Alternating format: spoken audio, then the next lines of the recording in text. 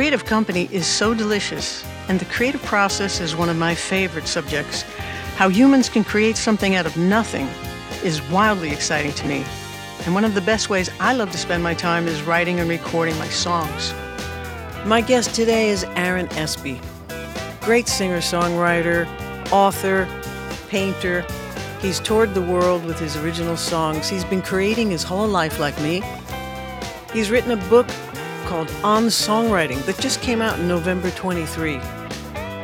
We're talking about the creative process, and we're talking about what it's like to spend your whole life doing what we do, right here on Creative Conversations. Hello, hello. Hello, isn't it cool to meet you? Oh my gosh.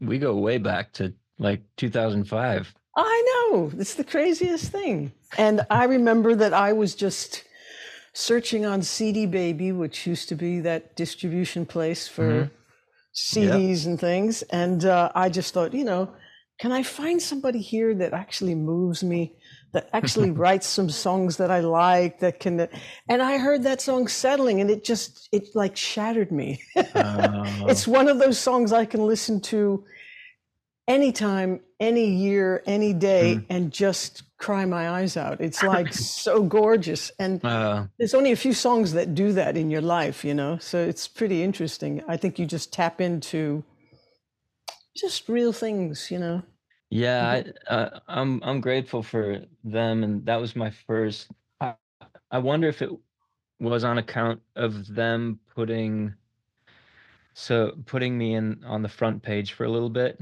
because I had just released that album in October, and I was trying to solicit reviews. I was mailing it to everybody I could think of, and then CD Baby, Derek Sivers. It's basically like an automated thing, but they basically tell you, we like your album, we're gonna serve it to our customers on the front page. Can you send us? I think they said send us like 20 CDs or something. But I did notice an uptick of people listening and reviewing it, and so I have CD Baby to thank for us getting together. Yeah, thank you, Derek. Well, that was a great place when he ran it. Yeah. And I think it's still going, but it's maybe combined with makers just for digital now, just as a portal to get to Spotify and all those good places. Right. Yeah. It's a different world. We're not I'm not mailing CDs very often anymore. That's good in a way. It's good in a way. Well, it is really cool to meet you, Aaron. So thanks so much for jumping on and doing this thing. Yeah, likewise. Absolutely. We have both been writing songs our whole lives. We've been playing with that creative process for a long, long time, and you've got a cool book about it too. When was the first time that you remember experiencing writing a song? How did that happen? The first, let's see. Well, my sisters would tell you that I made up little rhymes when I was a kid, and I'd just sing them, but I was just being goofy. So that sticks out as I was probably 6 years old, and I was just making up a rhyme it was just gibberish to something. But I apparently said a dog ran over my shoulder, which doesn't make any sense. It's just a 6-year-old making up stuff. Happens to me all the time with my dogs, actually, because I'm laying down on the floor playing with them. And so that was whatever. It stuck.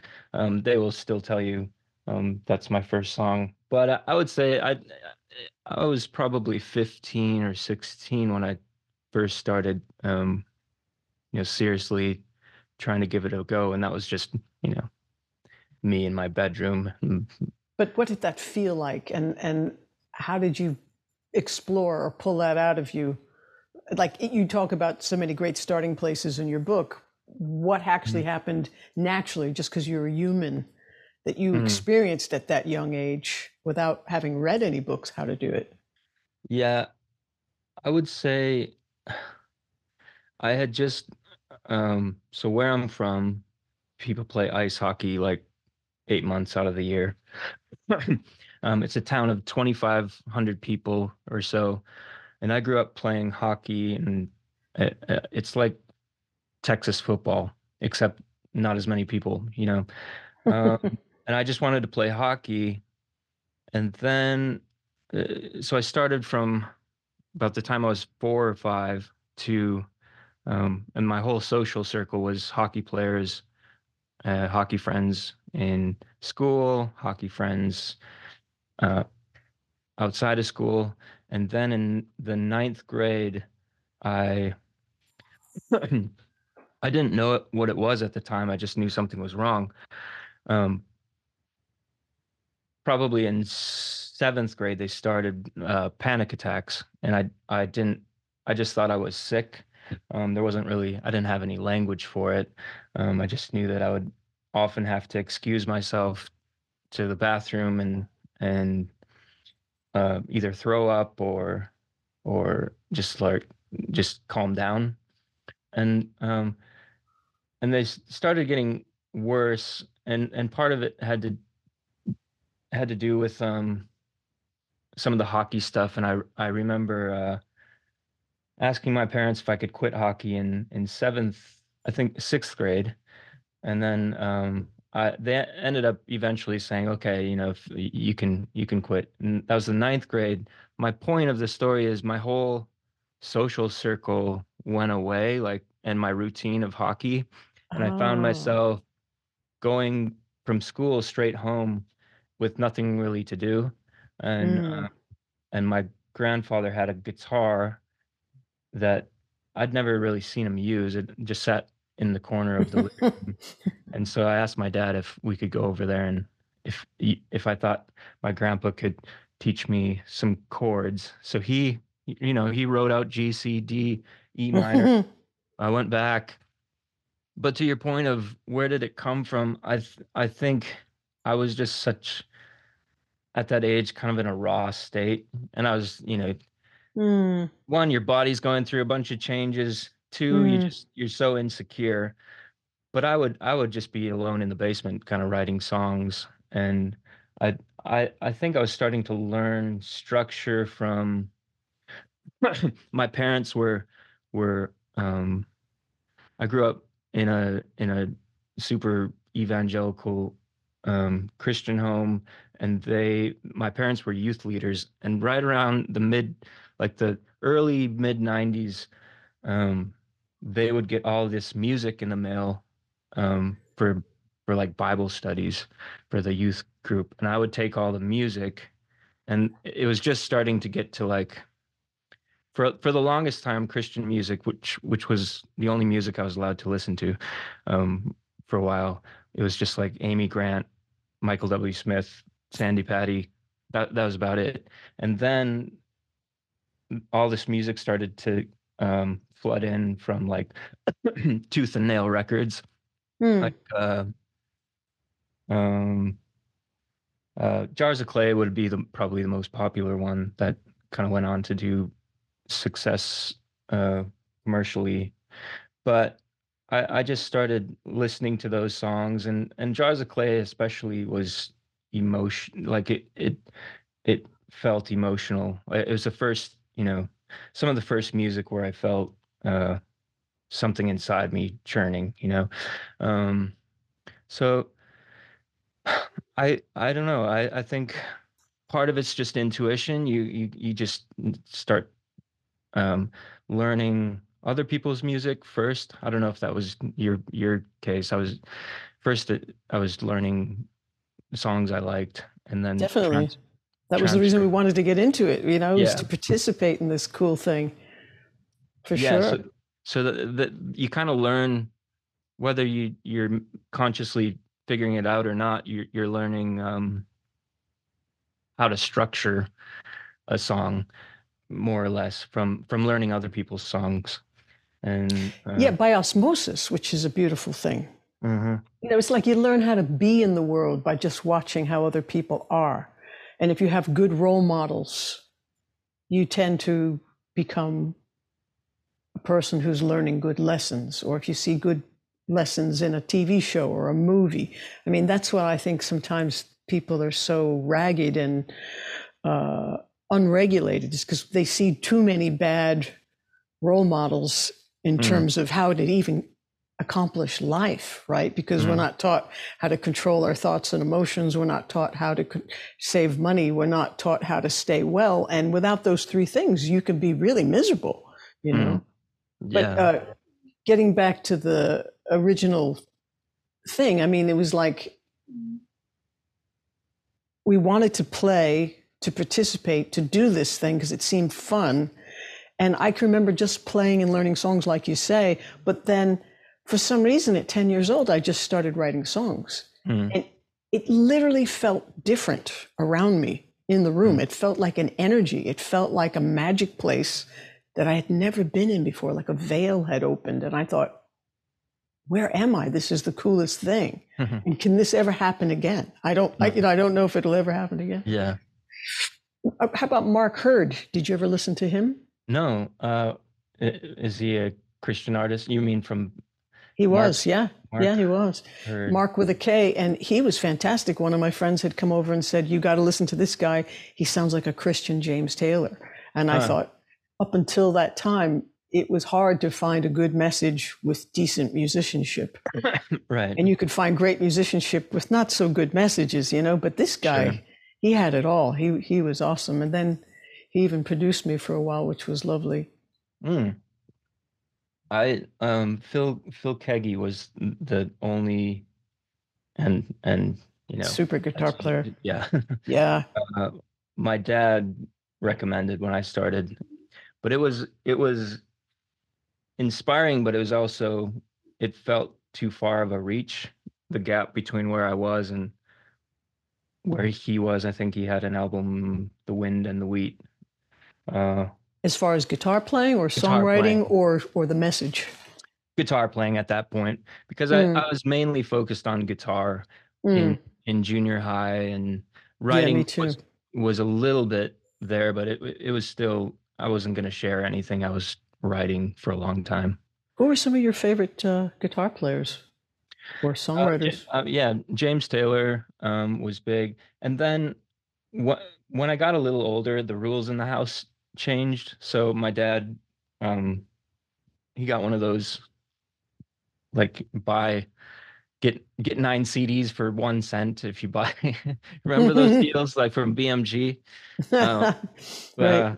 So he picked out all the music he liked in college, which was Neil Young, Harvest, Seals and Crofts, James Taylor's greatest hits, the white one.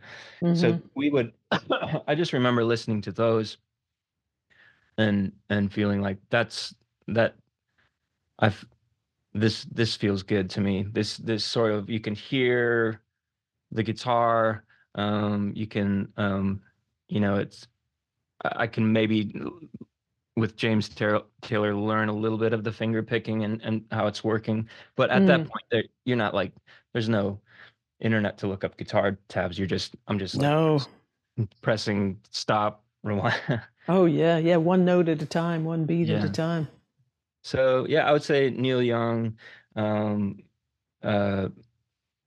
James Taylor. Then later in high school, it was Martin Sexton, who's from your area, I think. Yeah. And he had an album called Black Sheep, and there was a song on the second track is called Glory Bound, and that was kind of the moment I was like, I want to do this forever. If I can figure out how to write a song with just a guitar and figure out how to make it work. So that was I would say those would be huge influences. And then some other ones, Nick Drake, Way, Denison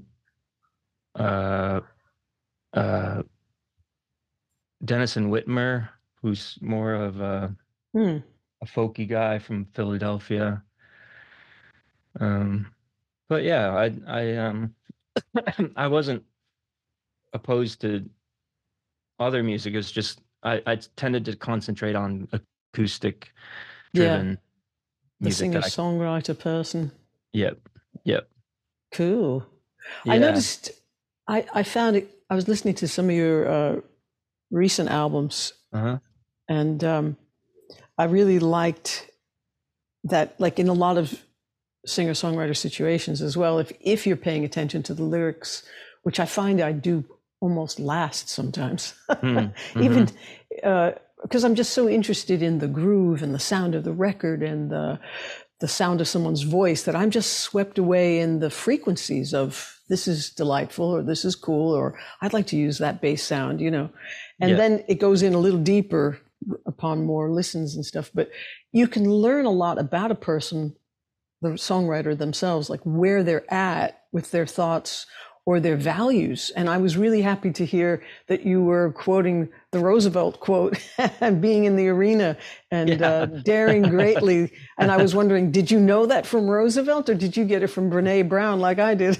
Oh, I it was during a time when I was memorizing poetry. I thought I had read something about Alzheimer's, and the best way to steer clear is to keep learning new things. I was like, Yeah. I'm gonna start, if I'm gonna memorize something, I might as well be like, so I just Googled like best poems, and that was one of them.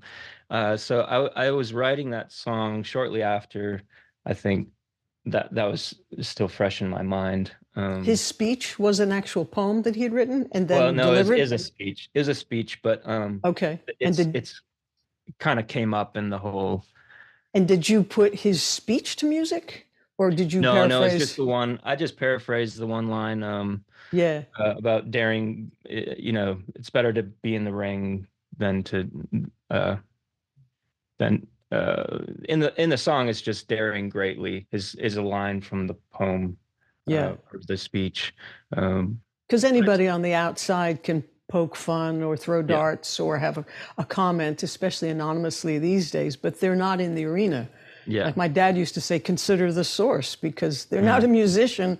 They don't even know what they're saying. They know what they like, but it doesn't matter what they hmm, think of you or your creation or your work, you know. yes, What matters is what you think about it, you know. mm, that's good. And that center artist muscle, you know, that's something we have to shape and protect and mold and take care of on a daily Yeah, basis. it's unfortunately yes. I thought I'd get it easier, but it turns out it's just maintenance. Yeah, yeah, basic maintenance. Do I feel okay today? Not really. I feel a little, a little soft. You know, like, well, that's what I loved about that Paul Simon lyric, right? You know, why am I soft in the middle now? Why am I so Yeah, soft in the yeah, middle now? The rest of that's my great. life is so hard. Yeah, Yeah, he wrote some that's really good another. things. Yeah, that was another influence. Paul Simon. Yeah, yeah, for sure, for sure. Got to see him here in Nashville on his farewell um, Did tour. you? How cool. It was fun. Wow, wow. You know, do you often perform live then without a drummer? Usually, yeah. That's a much easier gig. Yes. Um, I found. Uh, I found it. Yeah, it became when I was learning music. Actually, my best friend growing up was a drummer, and so he and I would try to play as much as we could, guitar and drums together. And when I started going acoustic, I still kind of figured out a way to make it work. There wasn't a lot of low end, so I bought a processor to. Um, I learned this from Dave. I went to David Wilcock's show, and he has this great tone on his low end, and I think he uses two. I think he uses two inputs, so he has anyway. He's Uh, going stereo into a preamp or something, yes, probably. yeah. Yeah. So I bought this processor that made it basically just octavizes I don't know if that's a word, uh, the the low notes. So we would play like at church, um we tried it with a bass player, but it was a small town. There weren't a lot of musicians, like Mm. hardly any. So it was just kind of him and me making music, and it worked for a bit. Uh, but then I just when I was trying to do this as a career, 2005, it just made more sense to call a coffee shop and see if Oh I could yeah. play in. James Taylor is always saying, be self-contained, like be Sure. a singer-songwriter where you could do your thing without the whole band, because for a while it's too expensive to travel with the whole band. And Yeah. it's much harder for me just for sound. I mean, I like a whole band and I love Mm-hmm. playing with drums and I love being the lead guitar, just Mm. skating over the top, because when I was on tour for 12 years with a Beatles tribute band, I Mm. was one of four. And if I stopped playing, something really dropped out, Yeah. because we were doing Wow. the Beatle years from 1963 to 1970, all those Okay. songs. But then I was in a band for 4 years touring around to all these theaters. That was a 5-piece band, and they were doing the solo Beatles tribute. So I had to be sounding like all these other guitar players. And if I stopped playing, that thing was a machine. It just went. And I was just Wow. skating over the top. And it's so easy to just turn up your guitar and play, but to sing over all that Insane. sound, it's insane. I don't know how professional people do it. I'm always wishing I could go on a sound check or be on stage and say, what are your monitors like? Are they insanely loud? Because I'm Right. always having to wear all these muffled things to just keep it normal, because talk about a panic attack. I, I like short circuit. When things are too loud, I can't see. All my senses kind of go like a deer in the headlight or something. And it's just too much. It's But, overwhelming. but yeah. So 4 years in the Soul Beatles, that sounds intense. It was Uh, intense. It was a lot to learn, and both bands, a ton of stuff to keep under your fingers. Don't you wish you could remember how to play everything you've ever learned yeah. Yeah. Yeah. impeccably? Yeah. It was just Because people don't realize how much work it is to be us, right? The whole creative thing and the mind game of being able to step out of the doldrums and the boredom Mhm. and the self-doubt to create is one thing, but to uh, build a whole repertoire of your own stuff is something. To keep that repertoire under your fingers is a whole other thing. Because some Mm. people are just performers, or they're Mhm. just side people, and Mhm. they just play with whoever they're playing with. They don't have to remember all these things that we Mhm. remember, or produce things note for note, or these are the kind of things I wonder about, with other people's art and their Mm. their abilities. I'm sure you just decide before a tour, like maybe which songs you'd like from which albums to perform and work up a set list. Yeah, and I after moving to Nashville, uh, decided not to tour or try as little as possible to tour and just write. Part of that had to do with panic attacks and all some of the stuff we've mentioned with self-doubt and fighting my own demons. But when I will say I did a summer tour this past summer, and I took my family. We have four young boys, and we uh, got a camper and did the whole works. But I found myself um, actually went online to just look at like recent James Taylor concerts where it's just him, because I Mm-hmm. was like, I've forgotten how to do this. What do you say? How Mm-hmm. do you start? So I would just go online and watch these concerts from like 2007 where it Wow. was just him and then occasionally a piano player. But you're right. I mean, it's yeah, and if you're mine, I'm pretty lyric driven, so it's Mm-hmm. remembering all the lyrics. It's Mm-hmm. remembering the all the guitar parts, and especially if it's just you have to make the guitar sound interesting. You're an entertainer. You're asking Yeah. people to come watch you for an hour, and uh people don't really want to do a whole lot. I don't want to do a whole lot these days. But if I find myself at a concert, then I'm appreciative of uh the performer, really doing their thing, their Yeah. craft. So, Yeah. but you're right. It's a lot. Like you wonder sometimes, why am I doing this? Yeah, I do. All the What time. what parts of it are your favorite? The creating. Yeah, me too. Yeah. So And if I creating could in the just, studio, I just mm, yeah, that's like, chef in the kitchen. mm-hmm. It's great. If I didn't have to perform the music, if I didn't have to release it, releasing it's fine, but I just as soon as the song's done, I'm on to the next one. I mean, it's I for know. me. I have no interest in, which is why releasing albums is tough because it's usually the stuff you're promoting is way off the. It's like actors where they have Yeah, to go and do talk shows and they're in the middle of a whole new project, but last year or a year and a half ago they're talking exactly. about that movie that's out in the theaters now. Yeah. Yeah. Oh my. Do you write in alternate tunings? Um, when I was into Nick Drake, I would, but now I'm nothing other than drop D. And Mm. now I usually don't even drop D. I just put a capo on, um, you know, on the second fret and play in D. Well, I guess E at that point. E Yeah. E at that point. Yeah. Um, Nice. but Do you use that? Go ahead. a part of that was the performing thing. I didn't want to have people have to watch me retune a guitar. Absolutely. So It's a gigantic can of worms. yeah, Um, have you ever heard of that G7 capo?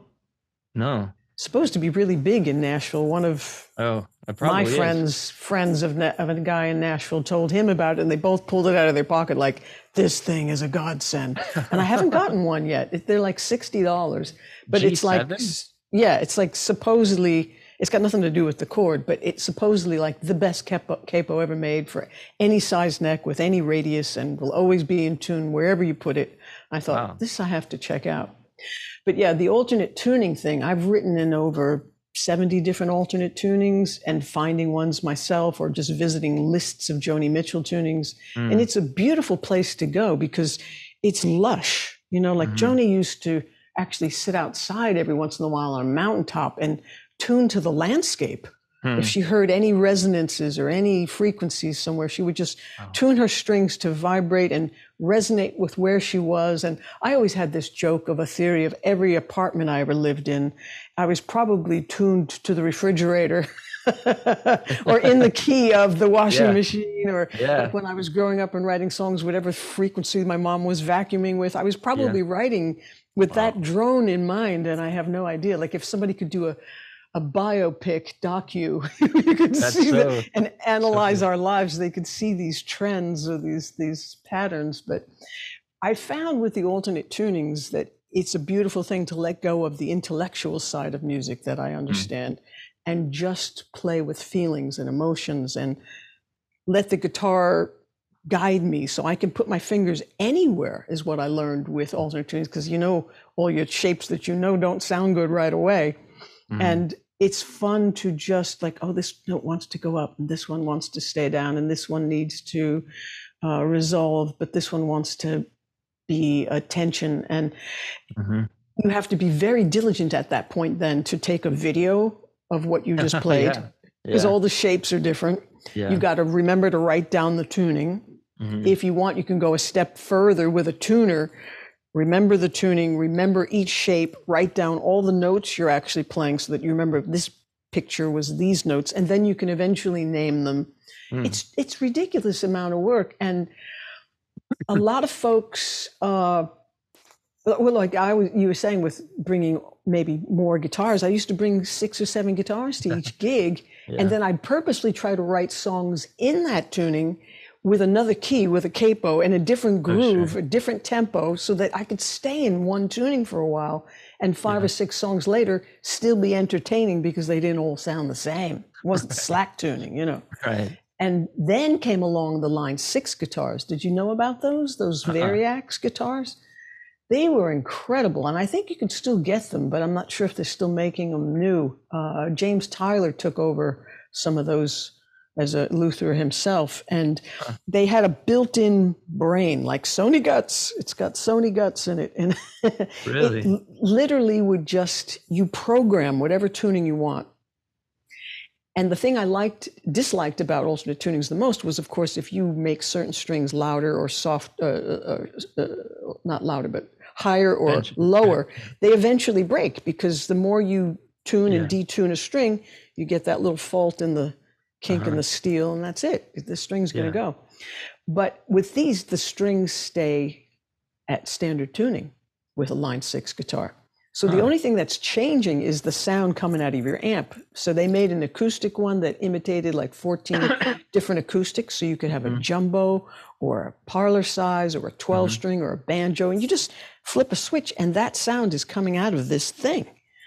And then they had electric ones where there were 28 different electric guitars that used to come out of those. So you could get a solid body, a semi-acoustic electric, you could get a big jazz box, you could get a sitar, you could get a banjo, you could get various acoustics. And I used to tour with these guitars for those sound-alike bands, because there was like 28 guitars in one guitar. Yeah, it just makes sense from a practical standpoint.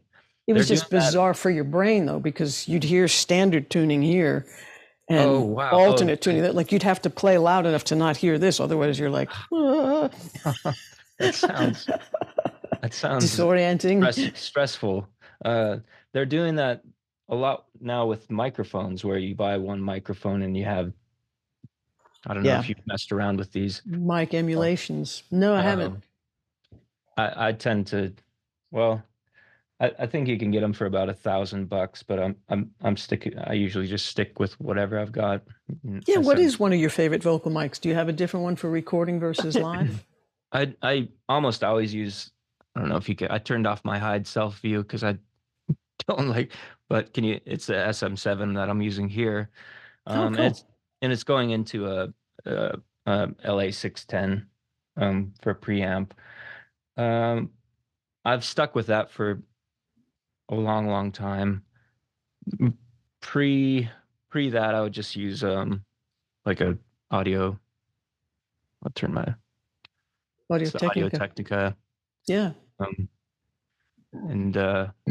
But I still have, when I was a kid, I took microphones from my church. Don't. And I still have some of them. They're like, okay. I think I've said it enough times that they know I still have these mics. But they haven't come after you. No. We love him. He can have them. Yeah, God bless you, son. Yeah. But I tend to, I like trying to, instead of going out and searching for the sound I want, I do kind of enjoy just using what I have to get close, or maybe come up with something new. That's really smart. Yeah. Well, there's innovation and creativity in any way you look at it. It's just a matter of looking at it so that you win, and not, oh, I suck and this is why I only do this. You know, it's like, no, this is your choice. Yeah. Yeah. But the SM7 is pretty big for live. So live I don't use it. I just use a Beta 58. Shure. Oh yeah. Yeah. I like that one too. That works. This is just we're in a little studio shed in my backyard is where we're at. If I could give us a tool. Yeah. I don't know how to but the songwriting pod. Yeah, there's a billion of these in Nashville. Some a house with an inconspicuous backyard shed, and people co-write.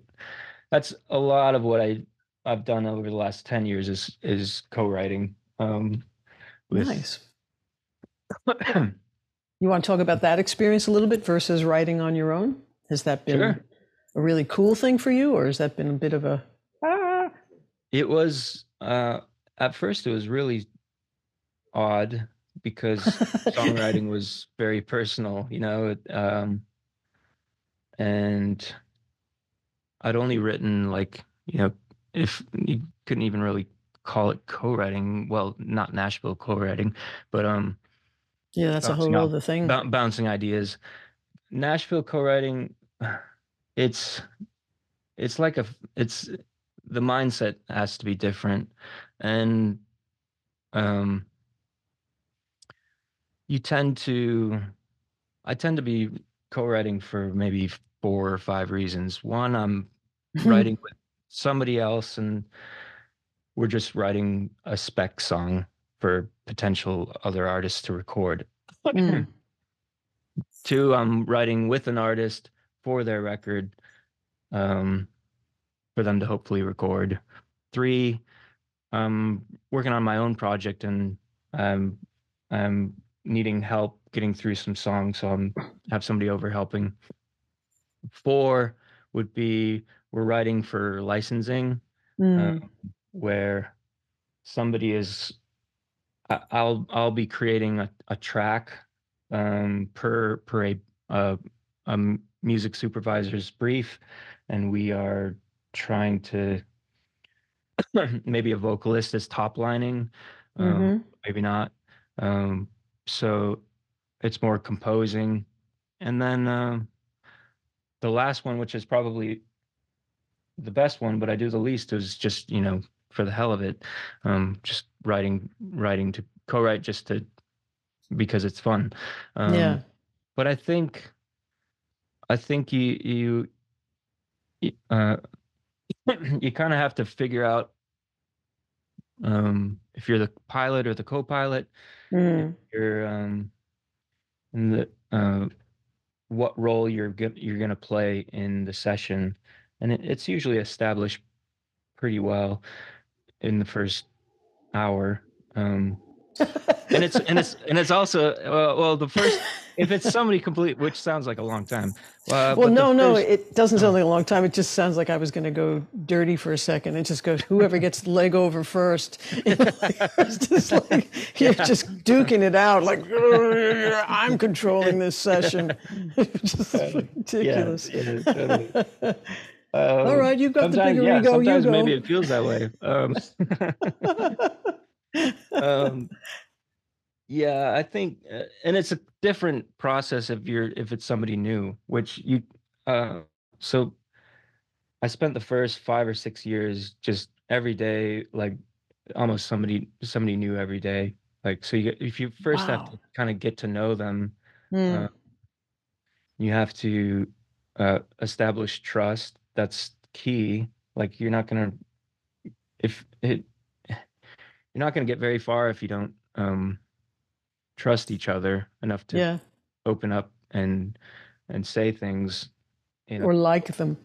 yeah yeah or like so Hmm. but if you're writing with somebody who's um been Yeah, co-writing a lot, they're pretty much just like yeah, let's get to it, let's go. yeah. But if you're writing with somebody who's new to it, and I was this way too, you're a little bit um gun shy, and so you have to uh it just takes longer because you're more precious about the material too, especially if you're the artist and you're writing for, which you should be. Um, but artists, if you're co-writing with an artist, um, it they're the ones who are gonna have to go out and perform it, and Mm. you're just in the room for that day. So they're definitely the pilot in those sessions where Sure. you're trying to help them say what they're trying to say as best you can, you know, I for the song. And but When it, you're writing for yourself, what's your favorite part of songwriting? I like the discovery process of, um, you know, uh, I, I mentioned this in the book, but I kind of see it as you're either writing two ways. I find in Nashville, you're either reverse engineering, like almost like a GPS, where Right. you know the hook and you're kind of going toward it, or you're just painting. You're like you have a feel. You're in a mood. Yeah. The dryer's going, the hum or something. It's mysterious, and then you just kind of go a brushstroke at a time. And I would say I enjoy that most as a process, just because it's a bit of an adventure and you don't know what's going to happen. You're leaning into the mystery of art in your right side brain more than you are. Mm. And what about technically the lyrics versus the chords versus the melody? Like for me, my favorite part is this phrase or this sentence is suggesting a certain rhythm because of the strong and weak syllables in the language itself, which all of a sudden starts sparking off melody ideas for me. And it's like, if I already have some words, I can put a melody to anything. And that's kind of like my favorite part. It's like that prosody of making something really fit the groove and just have that singability that Sammy Cahn and Stevie Wonder and people used to talk about, Mm-hmm. Yeah, for me, it's more, yeah, I mean, you're playing off of, when I'm writing by myself, it's usually with a guitar, sometimes a piano, but I am basing a lot of the melody off of the chords I'm playing and voicings. And I would say for lyrics, I'm first just filling in vowel sounds, with gibberish. I'm just trying to figure out what Yeah, it's supposed to sound like, versus definitely a Paul Simon thing. yeah. So So good. uh, I that yeah, I enjoy that process. What's your least favorite part?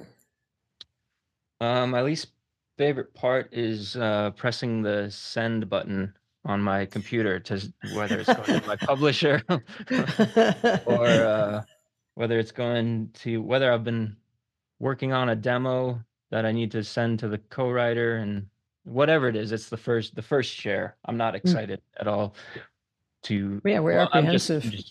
I'm just like I I care too much, and I know that's an Achilles for me, but uh yeah, I just it's like you want I feel sometimes like I'm a little kid with coloring books, and at the end of the day I'm bringing them to mom and dad, and you hope like a couple end up on the fridge. That's how that's how it feels. Yeah.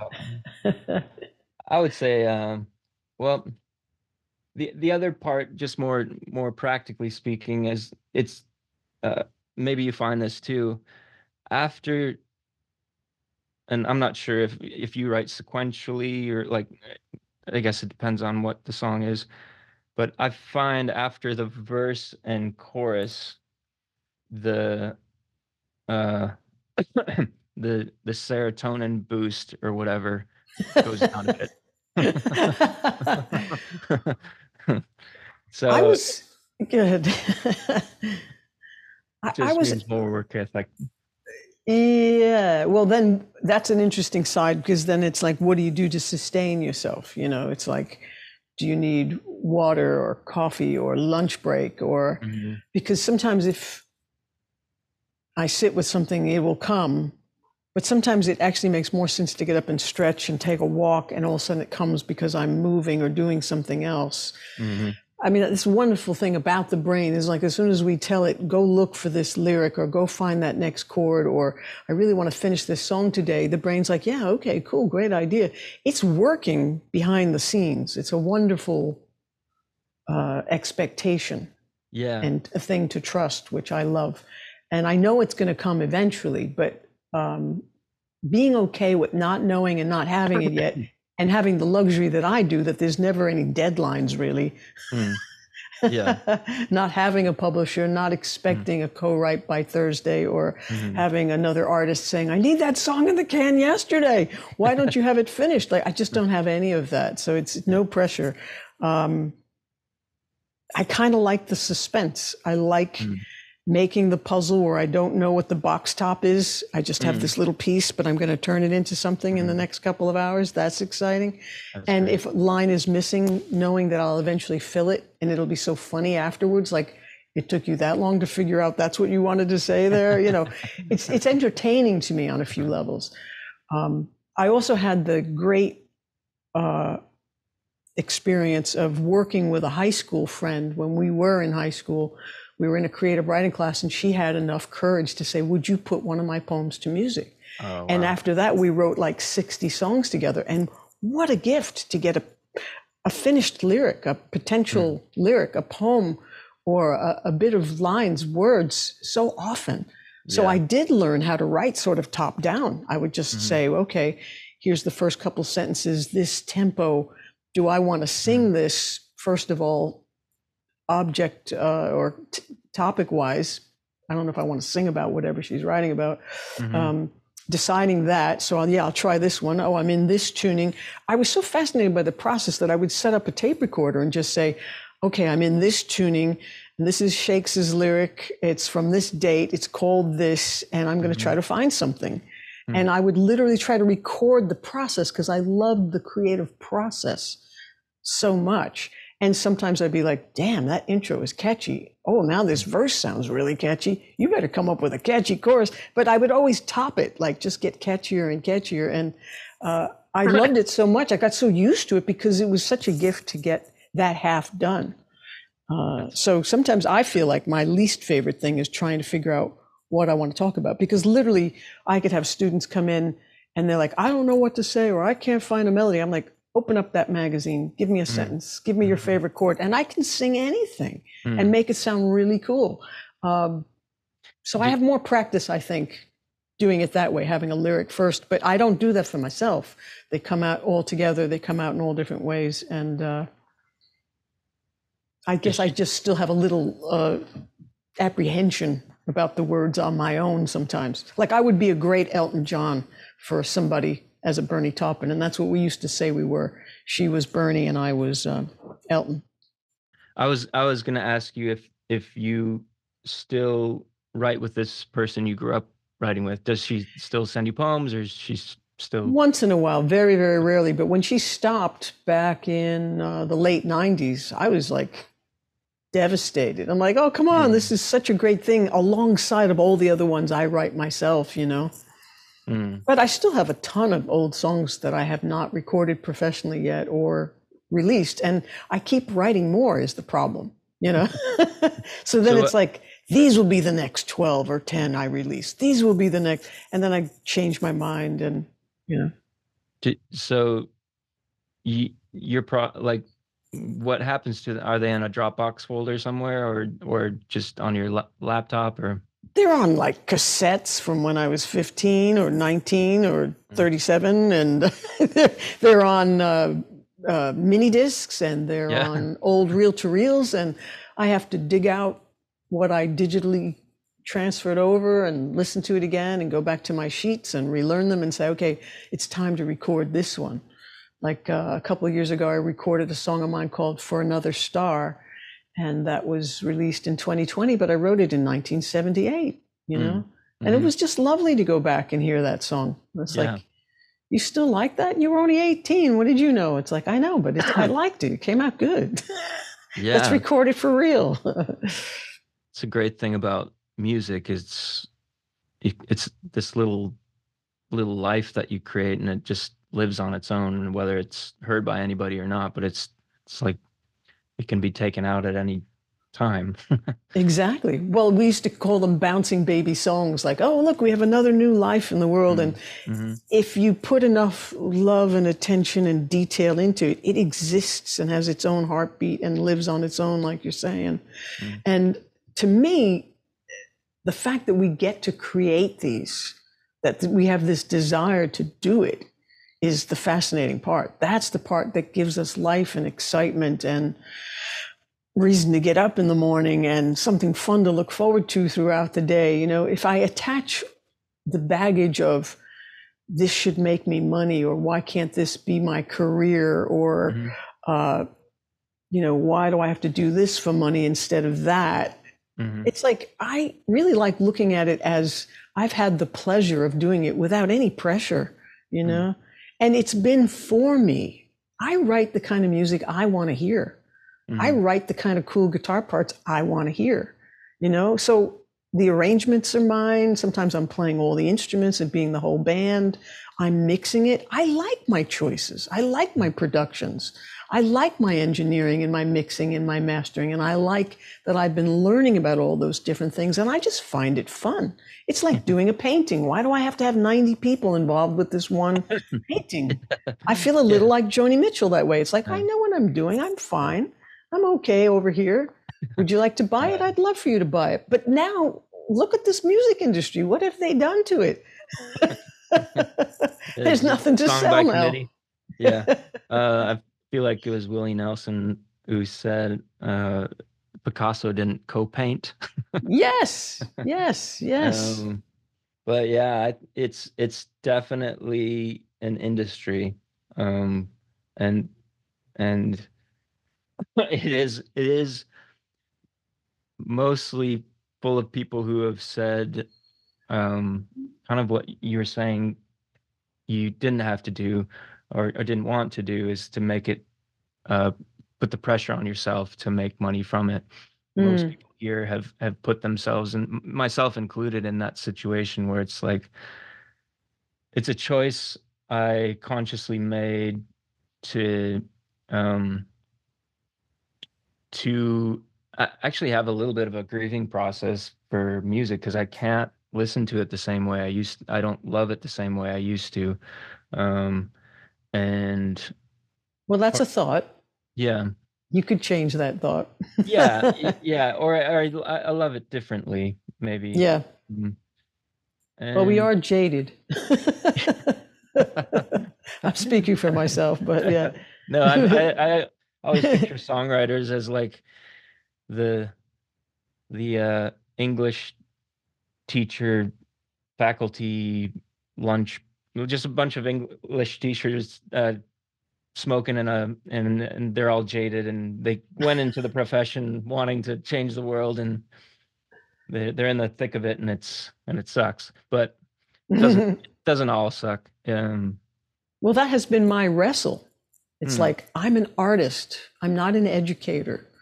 You know, they wanted me to teach there because I had a different perspective. You know, I feel like I'm an artist in residence, and I get a stipend because that's my salary, and I get my living quarters, which is the house I was able to buy because of it. And really, I just have to keep experimenting and learning and growing and creating, and then share what I discover.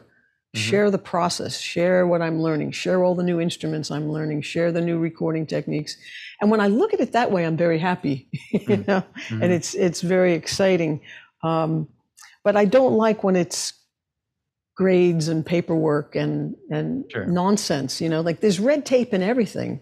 Even if I was just performing constantly, there would be all the sound checks and all the lousy, loud drummers and the, you know, so there's always something. There's no specific thing that is 100% totally great all the time, which is unfortunate. And so for me, it's like I have to constantly phrase it so that I don't make it worse, you know. And some days I'm better at it than others because, you know, it's our attitude and our words and our thoughts and our actions and all those things get tied together. And you know, we tell ourselves a story and then we believe it and then we can't overcome it, right? So, I don't know, have you heard of Eric Maisel? No. He did one of these podcasts with me, and he's written over 50 books for creators, for creative people. And he's a psychotherapist and a psychiatrist and he's against the whole system of how people are treated and just not understood, or giving them the tools to think better, right? Rather than just medicate everybody and put a label on them and say, well, you're screwed. You belong in a box because you have this problem, you know? Sure. So yeah, he's a very cool guy. He's got a lot of cool books. I'll check him out. That's definitely a fascinating subject for me, for lots of people. But Oh yeah, just being a the human being. We need people with skills to teach us how to do the things we need to do. And most people aren't even thinking on this level. They're basically just surviving each day and kind of drudgery slugging through the day. You know, this is why I love the artists we love so much, because when you see them as powerful, amazing human beings, we want to be that. We want to be that hero. And how do you be the hero or the heroine in your own life? How do you step up and become more so that you are and see yourself as a superhero, right? That takes practice. And yet it's what makes the day better, or makes me feel like, you know, everything is so bad that nothing's working. It's just a story, right? So I'm going to tell myself a better story. That's what I'm practicing. No, that's a great perspective, and even just seeing yourself from a distance as a character in a story is helpful. You know, it helps you not to you know, there are definitely victims in the world, but it's easy to have a victim mindset in different situations. But, you know, looking at yourself, as you're saying, from it helps you make choices and be more of a a creator rather than a victim. Yeah. Create your life the way you create your world, or create your music the way you create your world, you know? Well, no, you want to do that reversed. You create better music, right? So create a world that you're... I know what you mean. Yeah.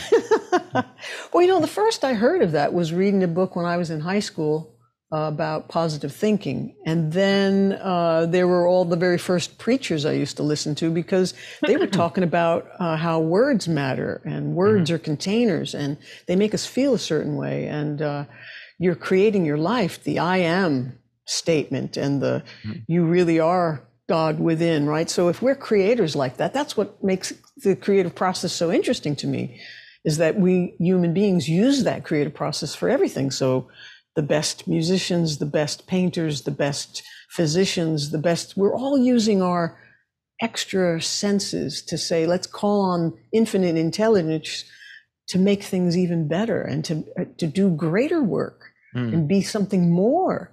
You know, so that's exciting. That's really stepping it up. That's what makes me get excited about living. The other stuff is like pure drudgery. So then it comes down to me with, okay, well, what are your basic needs? Like when I woke up this morning, I did not feel that great, but the weather is weird. And sometimes my head starts getting a bit of a migraine. I think, I don't feel well. Why don't I feel well? It's like, oh, take your little Highlands migraine thing, you know, and let's tune ourselves the way we tune a guitar, and let's step up and meet this guy that you've admired and liked all these years, and let's have some fun. There's a decision, you know. Yeah. But really, it would have been easy to just curl back in bed and say, can we cancel? Oh, yeah. I mean, showing up is half the battle for... Exactly. It's... and most people don't feel like it when it comes around. Like, I'm excited to put something on the calendar, and by the time it comes, I'm like, oh, I got to do that today.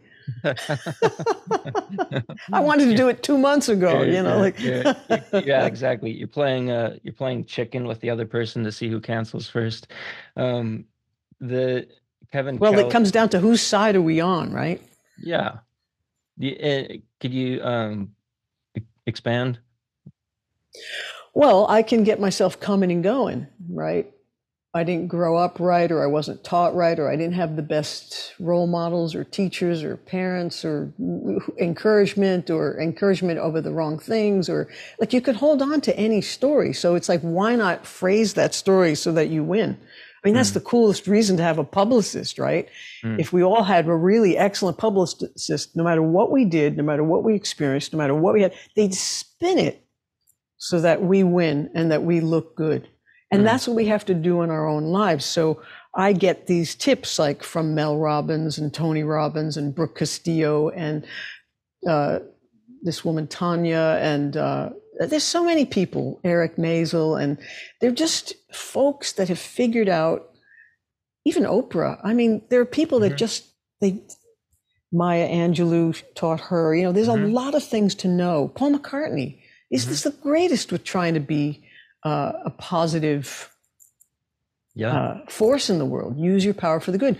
Don't forget that you are a spiritual being. Don't forget that you Hmm. have access to power. Don't forget to use it. The most frustrating thing is that we're magicians and we forget to use our own magic, Mm. That's so good. Love And it. just the the publicist thing is a is a great analogy. Mm.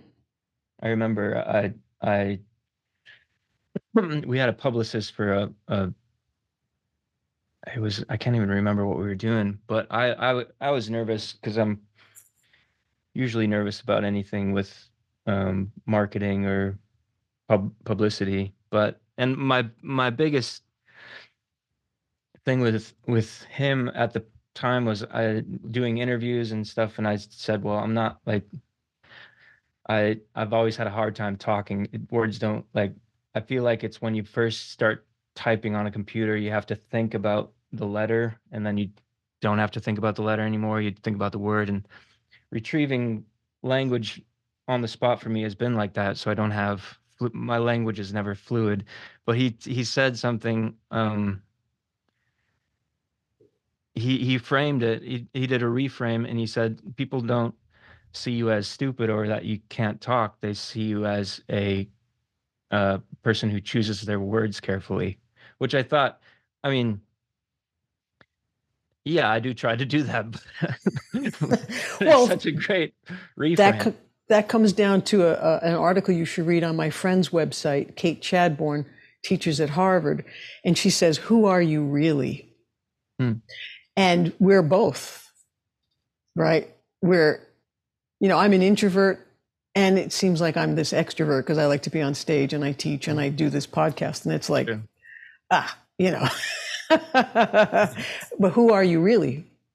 Hmm. You are as much that positive person, that reframe, as Hmm. you are the other one. So, which one are you going to keep in the forefront of your mind? Which one are you going to act from? Um, there are examples of like writing down your history, writing down your story, and every disappointing thing, and turning all those around Hmm. to see that in a better light, just to Hmm. empower ourselves because we need, I feel like going through life is like a rocket. You remember we used to watch the space program and we'd watch the Hmm. rockets launch. You'd see this launch, you'd see this giant thing get off the ground and they'd be so excited. Liftoff, we have a liftoff. And finally, when it gets out into orbit, different parts start to break off. And I think different Hmm. parts of us break off as we get older, and we need more thrust. We True. need that extra little burst, and it's going to be a different thing. It's not what we got to lift off the ground. It wasn't from what works for me when I was 10 does not work for me when I was 20, or, Hmm. all that kind of stuff, that kind of a thought. And Dana Wilde is another one to listen to. She's fantastic because she's talking about making money the fun way, and it's all mindset. Yeah. Everything is mindset. And whether we win or lose is mindset. Whether we get the song written or whether we're successful or whether we're just kind of making it and just getting by. I don't want to talk like that. I don't want to Hmm. be that grumbly person anymore. I could so easily like turn into my mother and be professionally disappointed about everything. And the people I'm around are like, please don't, because we will leave you. Yeah. Yeah. No, I mean that's a uh, great litmus test of like the people It's a choice. around you. Yeah. I'd rather just be a very happy-go-lucky beetle, and just try to turn on the fun and hang with great people like you, and just enjoy being us. That's Yeah. that's the miracle of this time. I don't want So every minute of every day to feel like a bummer. God, it's all in my own head. The whole freaking thing is in my own head. Ah. great. I gotta write down some of the books you listed. One that I have to do. I've been doing this for about 4 years now. Is a like a positivity. It's not a mantra because it's a whole thing, but it's basically about the stuff you're talking about. It's from a book called The Carpenter by John Gordon. He's kind of a Right. he's written a bunch of self-help um, coaching books, but it just helps me to start the day Mm. like with the perspective that I do have a choice. uh, Mm-hmm. That's and the part we all forget. yeah, And that's the practice. Like everything else, we have to really literally tune ourselves like we tune our guitar a million times a day. I mm. got that analogy from Jim Carrey. Have you heard his graduation Mm. speech? Hmm. Yeah, That's a that's fantastic great. speech. Yeah. It's great. And So yeah. I think the stereotype in our um, profession is more the brooding artists, which that's there for a reason, I suppose. But it's not. It's not. Doesn't have to be the case. Yeah, You don't we've have written to. some happy songs too. Yeah. They weren't all cathartic songs, you know. Well. But I think mostly it's just remembering to use the magic and practicing and realizing that it's not supposed to be a set it and forget it. It's like, I felt great yesterday. Why can't I feel great today? First, you got to take care of all your emotional, physical, and spiritual needs, right? Because if those aren't happening, and the sleep and the water are the most Hmm. big Yeah. ones, the fuel, the food, the real food, because it takes us decades to know what food actually works for us and doesn't. Mm. And the industry, no matter which industry it is, sometimes would rather have cattle to just tell them where to go and do, and they rather you stay depressed and helpless. They don't want you to be real strong necessarily, but I would rather be a person that makes my own choices and does have that strength and questions everything, because not everybody is in your body. Not everybody knows Yeah. really what's best for you more than you. And Right. so that's a responsibility too. It's much easier to have a chef and have a publicist and have like everybody take care of all those things for me. So all I can do is create. That's what I want to do. Can someone cook for me, please? And it's like, there's just a lot of responsibility to step up with and to be an adult.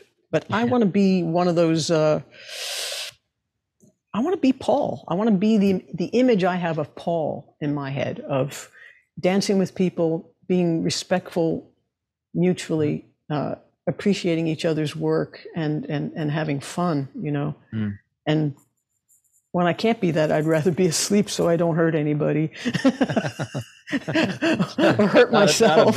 Not a bad second option. Sorry, don't know where he is today. Sleeping. So That's great. great. Uh, I've enjoyed this. I don't know Me too. how long you want me for. I'm good for whatever. So Yeah, we're good. just let me know. What haven't we said? Can you plug your albums and your book for us so Oh I can gosh. edit out the little questions we have here and then. Sure. I guess the best place to go to learn more is just my website, aaronesp.com. Mm. And I um I do like a weekly newsletter of Oh, sweet. songwriting thoughts, and um I'm right now going through my entire catalog of release songs and just going kind of doing a behind the music series. Oh, Um cool. so just Like uh playing in the background and talking over them. it's not a pod, it's not audio, it's actually just a email newsletter. So it's Right. mostly written word with images, but sometimes there's links to listen to like the work tape of a song, how it began, Oh, I um, love those. Yeah. and just taking like you said, process is so interesting that I think I used to not want to share process because I thought, you know, that I don't know why I had more of a scarcity mindset probably, and but I enjoy process so much that to um, share it with others, and if a kid in high school can learn a thing or two, or I Mm. somebody in some way, then it's worth Awesome. it. So yeah, but anyway, just the website is probably step one.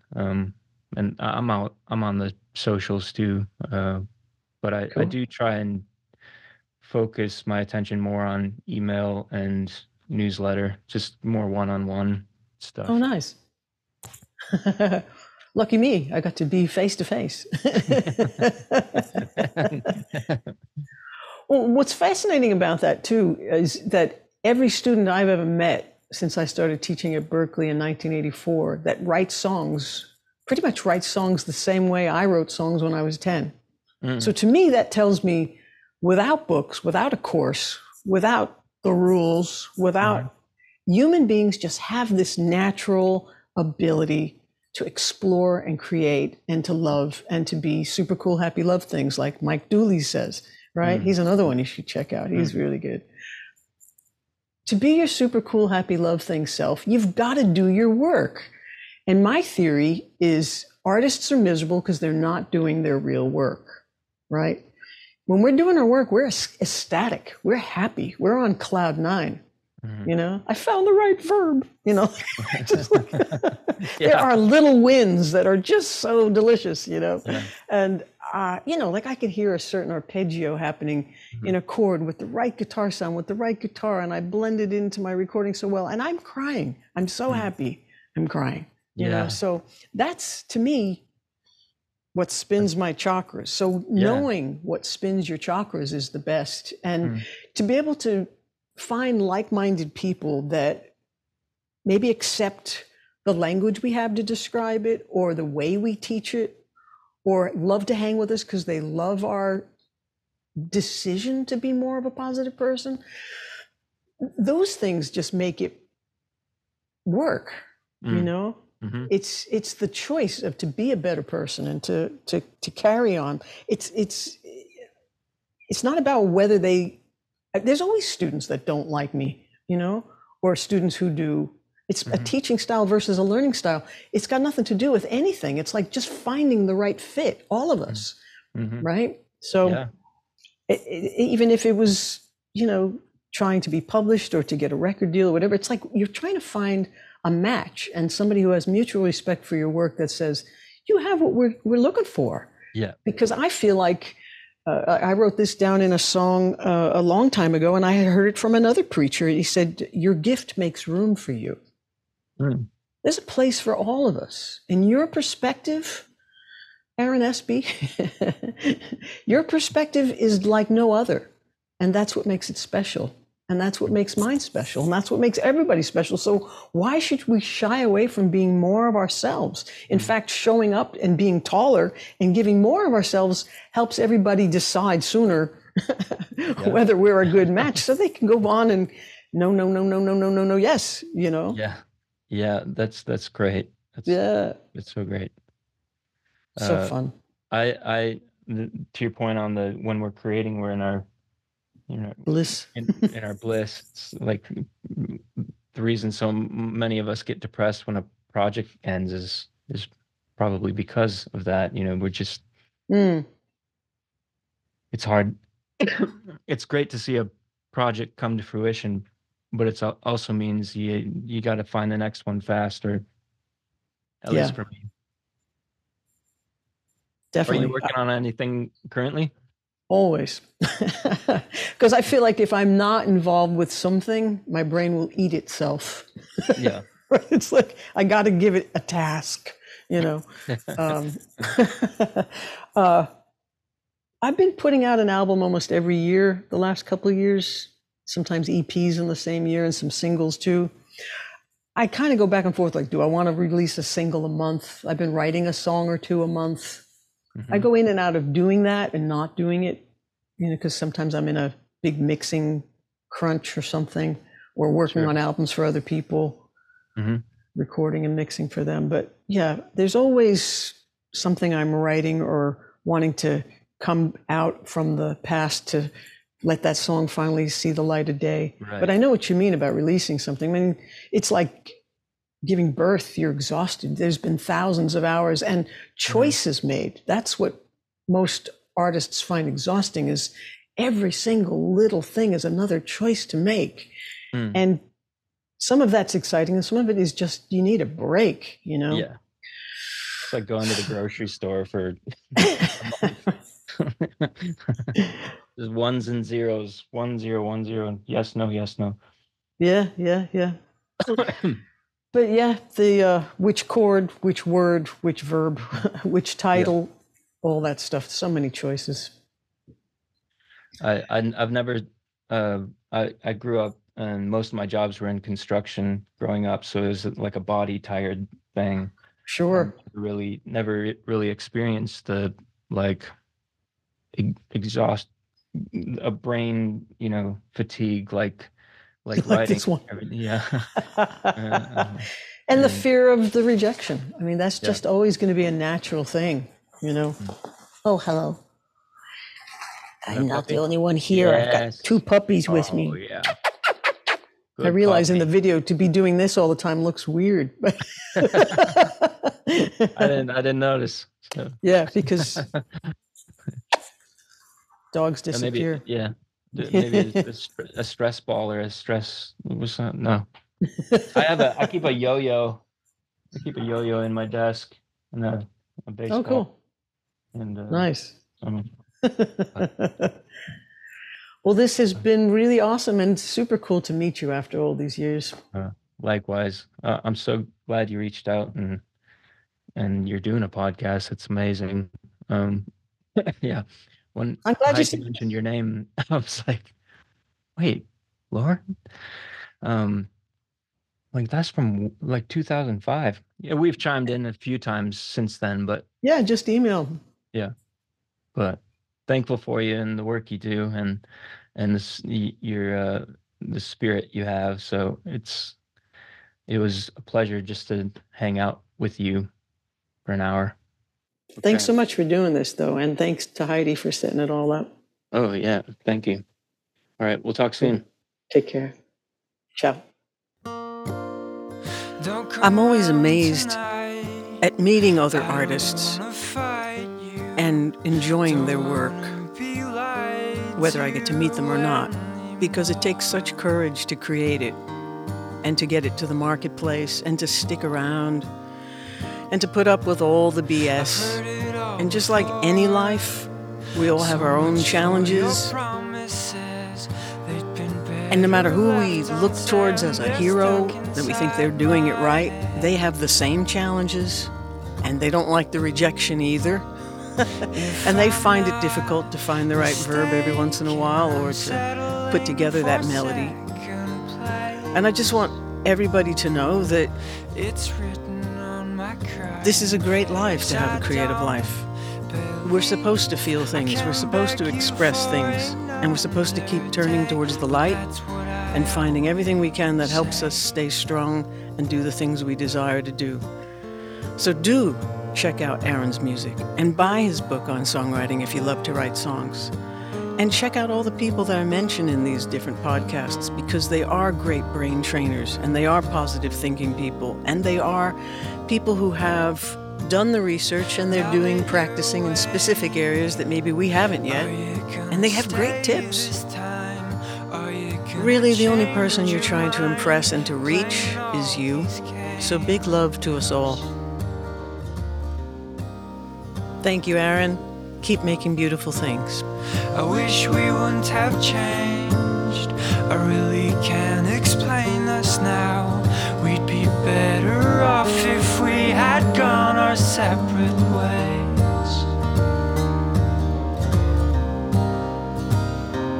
If I'm not mistaken, I'm settling for second place. It's written on my crying face. I don't believe I can beg you for another day, but that's what I always say. Hey, hey, hey.